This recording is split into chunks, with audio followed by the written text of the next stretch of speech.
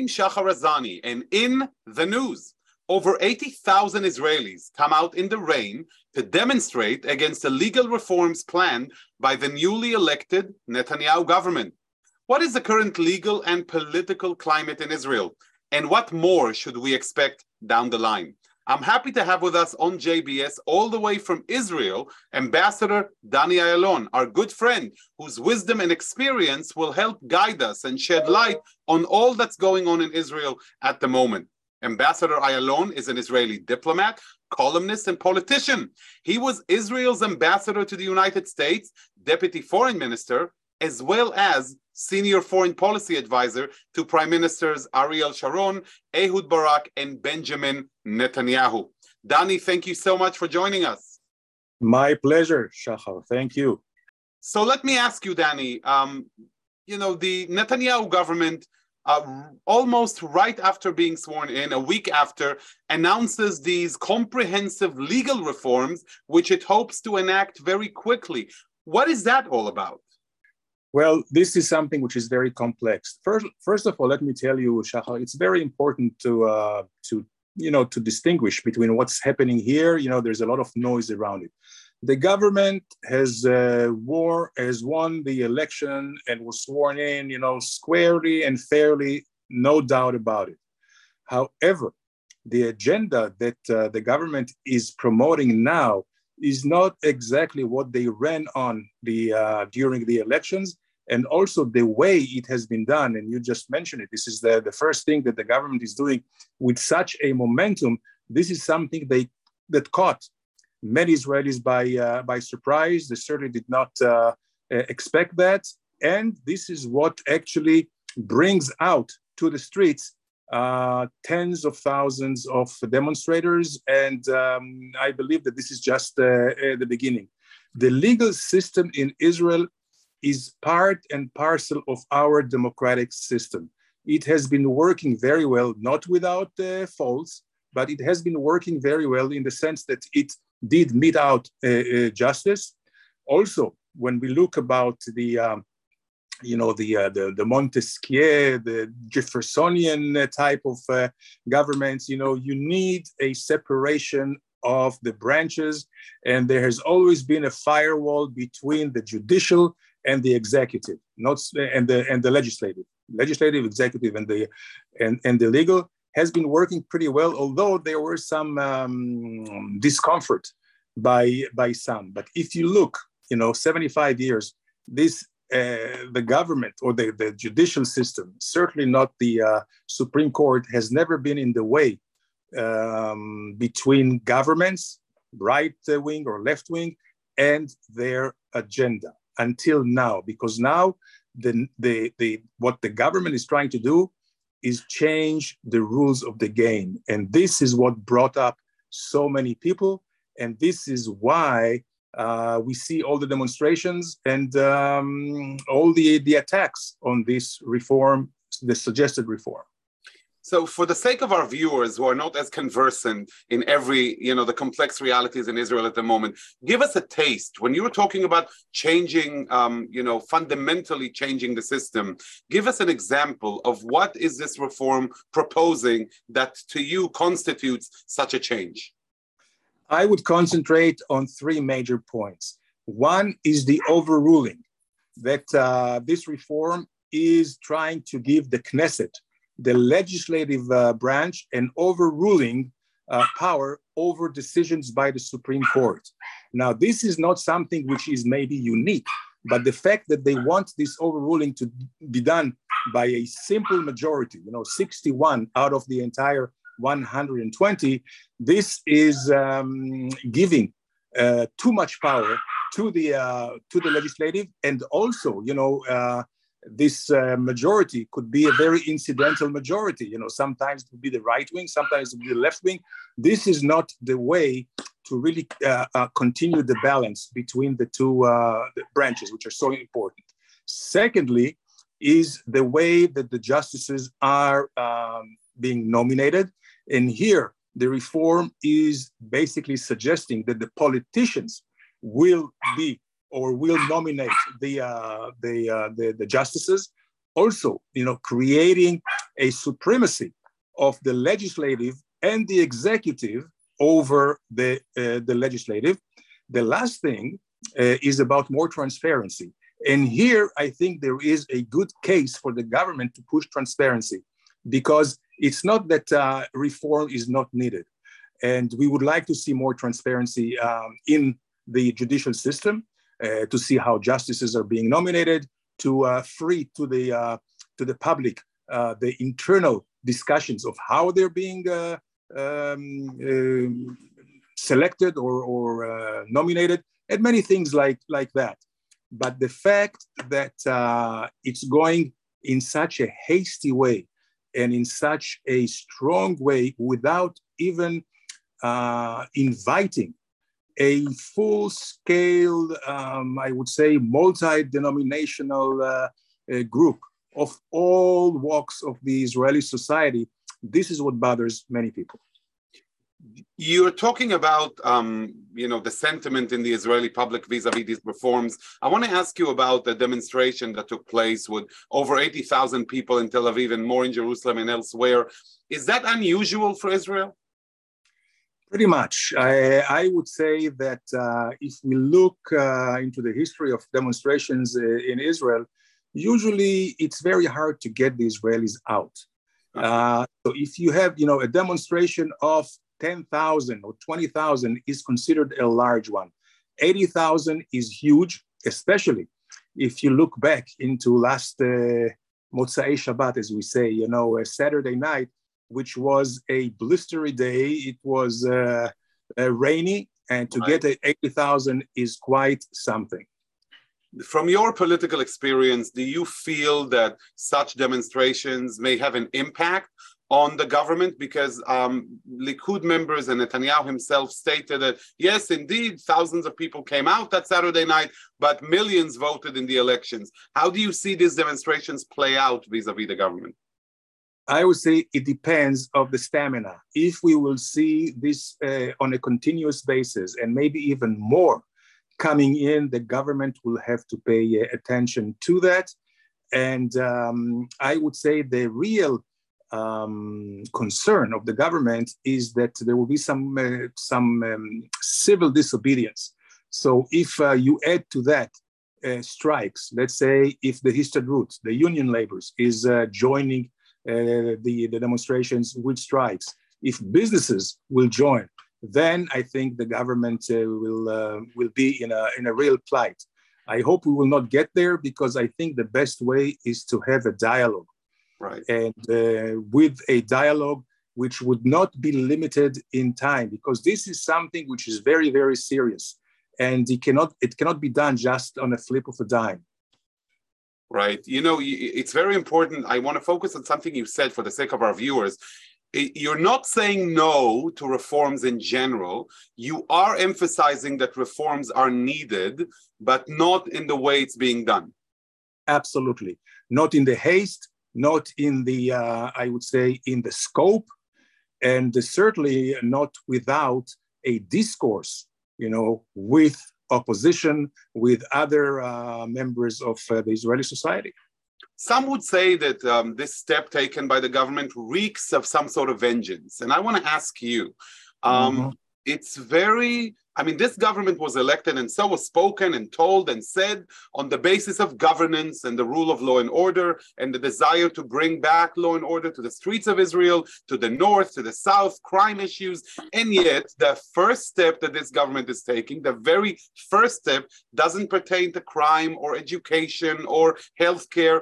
It pertains to this specific issue of reforms. And if I'm not mistaken, and correct me if I'm wrong, Danny, these are top-of-the-line reforms. These are reforms that impact the balance of power between politicians and the court, rather than a reform in the legal system that pertains to what we call the individual, the overload in the courts, the time it takes to conduct a trial, the issues that really are relevant for the day-to-day. Is that the case? Shachar, you just hit it on the nail. Absolutely. This is the case, and this is why you see this demonstration and people are coming out. I also want to say one more thing from my perspective, and you as well, defending Israel in the international arena. And today we know that the political, legal warfare that the Palestinians have waged on Israel is, in my mind, just as dangerous as we see terror and other campaigns, military and economic. We have to remember that the judicial system in Israel, which is very much respected all over the world, has basically kept as an iron dome against any international intervention in Israel. There were so many calls for investigations, UN investigations, international court in Hague investigations, and Israel always maintained, and rightly so, we are a democracy, we are sovereign here, we are quite capable in investigating ourselves. It is our interest to investigate. The judicial system is independent, and there is no supremacy over any other branch, no legislative, no executive. And this was a real strong position that was accepted worldwide. This reform, as it is suggested now, will actually deny Israel a very, very important, I would say crucial tool to defend Israel worldwide. Danny, you have vast experience in these fields, within Israel, in the politics of Israel, outside of Israel, in the various positions you filled. Does Prime Minister Netanyahu not understand that specific risk you're mentioning at the moment, which I think is emphasized by the request by the General Assembly to issue the advisory opinion by the International Court of Justice? Does he not understand those risks? Does the government not understand those risks? Well, I don't know about the government. There's so many new and unexperienced members in the government, but you cannot even suggest that Bibi Netanyahu does not understand. I think he is the most seasoned politician and statesman in Israel. This is why it is so overwhelmingly surprising everyone here.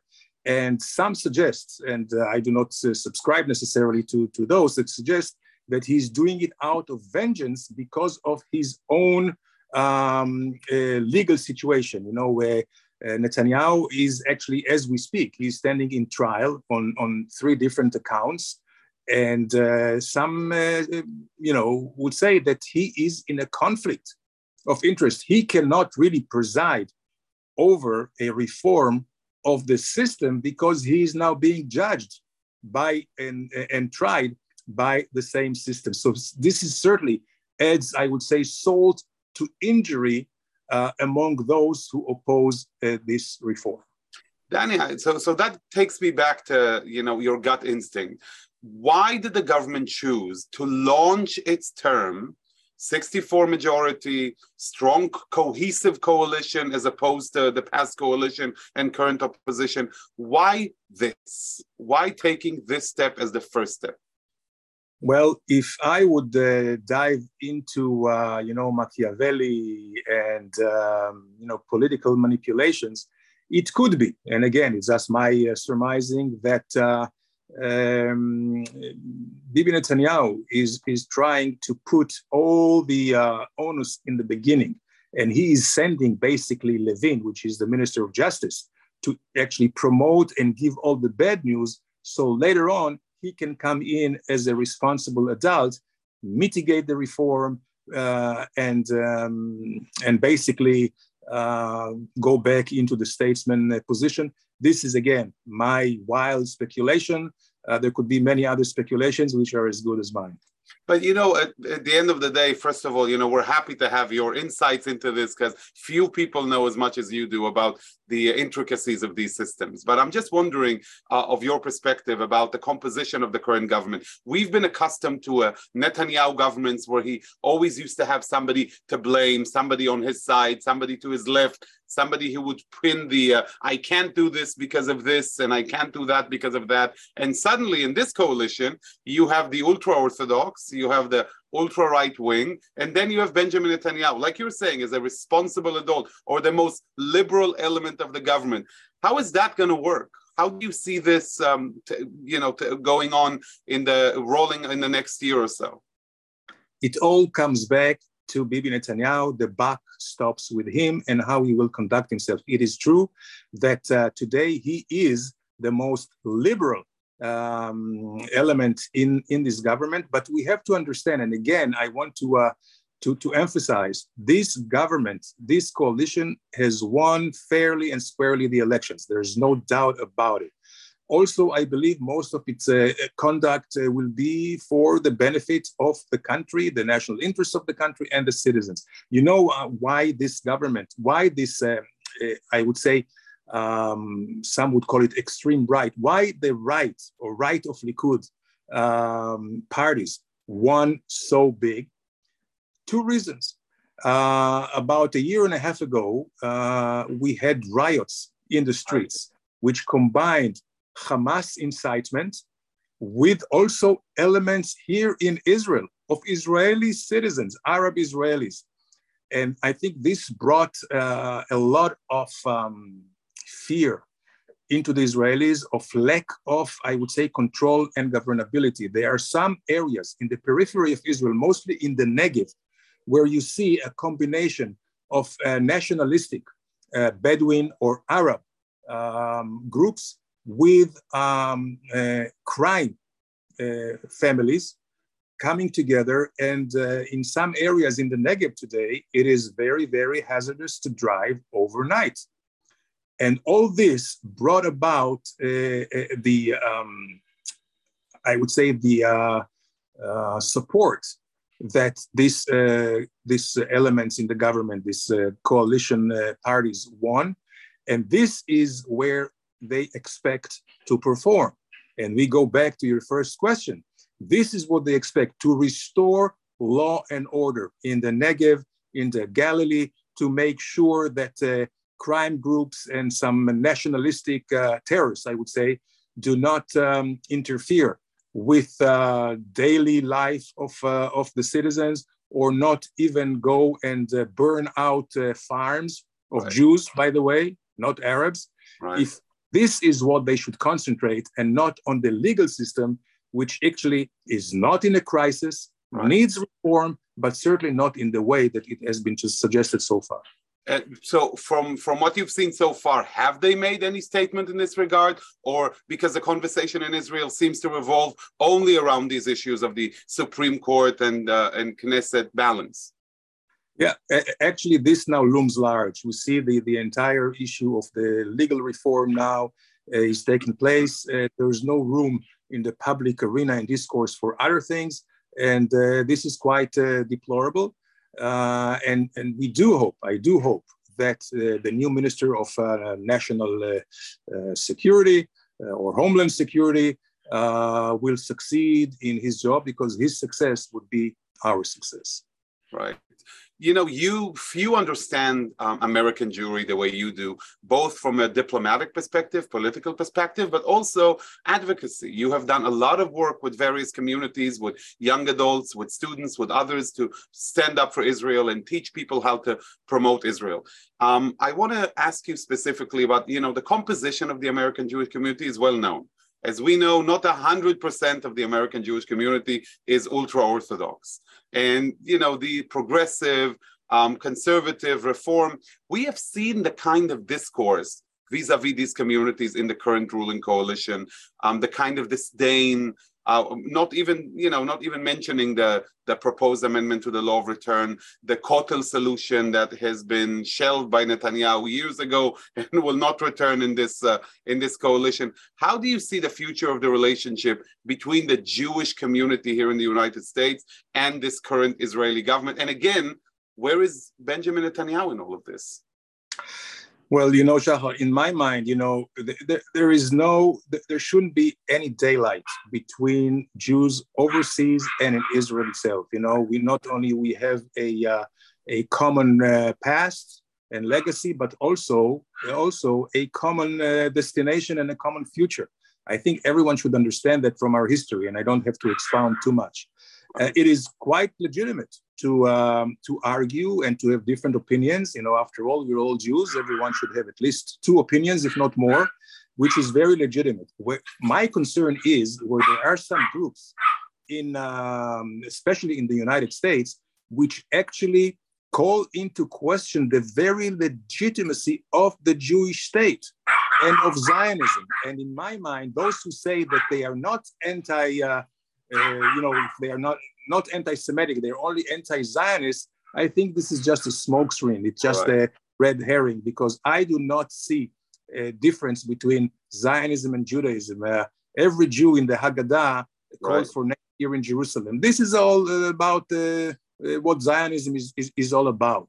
It is true that the land which is ours has been challenged by others, but we have to remember, in the 2,000 years of long exile, nobody claimed the land. They were all occupiers. Jerusalem has never been made capital of any other people.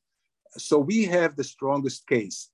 Also, the fact that Jews around the world, unfortunately, for too long, have been prey to any vagaries of any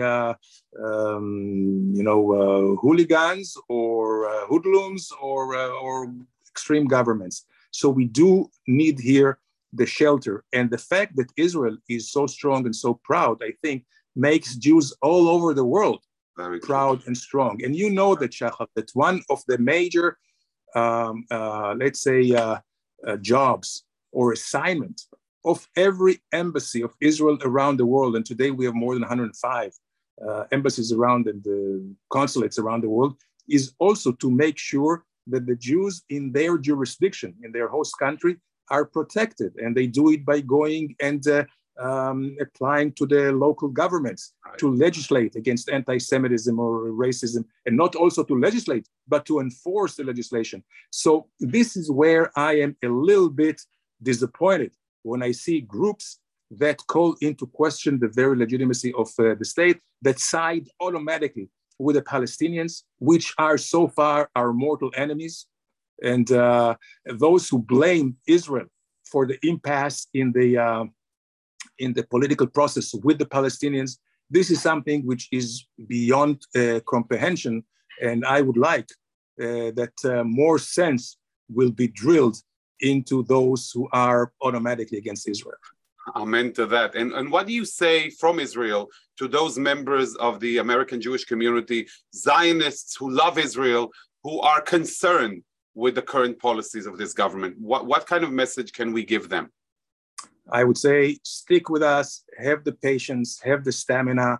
We are a very vibrant democracy. We continue to be that, as is demonstrated by all those people who go out in the streets. The free press, the biting press, all this is not going to change.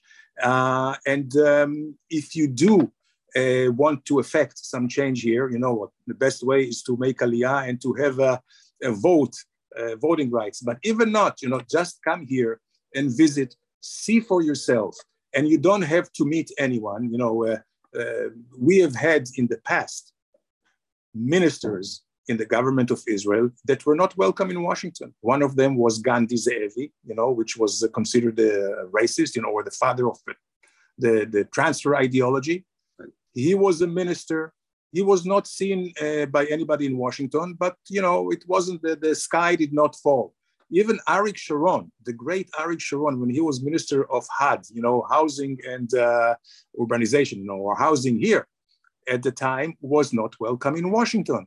So come to Israel. You don't have to meet Ben Gvir or Smotrich if you don't like, but you have so many others here to meet. There's so much that we cherish, that we have built so far. And don't stop in the middle of the game. We have still much more to do here, and I'm very optimistic.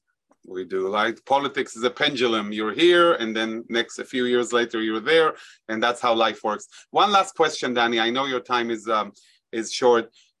New York Times columnist Tom Friedman called for Biden's intervention with Netanyahu in order to stop these reforms. Clearly an internal Israeli issue, and yet he's calling for the U.S. administration to take a stand on that issue. From your diplomatic experience, how do you view his request? What do you think about this, and what do you think the chances are that the Biden administration will interfere on these issues? I think this is a real outrageous request. I think it's a dangerous request. And basically, any foreign intervention actually will work against the demonstrators here in Israel, against those who want to have a national discourse. Again, Israel is a proud and sovereign, independent country which will not tolerate, like any other country, would not tolerate any intervening from the outside. Danny, like you were saying, leave our politics to us. We can handle it ourselves. I think your message is heard loud and clear. And as always, great appreciation from all of us here at JBS and in the organized American Jewish community for all that you have done over the years and continue to do for the sake of the state of Israel and the Jewish people. Thank you, Shachar. Thank you all for joining us on JBS, and it was a pleasure listening to Ambassador Ayalon's perspective, shedding light on all that's happening in Israel. I'd like to thank our director, Sloan Copeland, JBS's managing director, Dara Golob, technical manager, Michael Paley, our transmission manager, John McDevitt, and to our wonderful producer of In the News, the great Carol Lilienthal. For JBS, I'm Shachar Azani. Until next time, see you soon, shalom and lehitraot.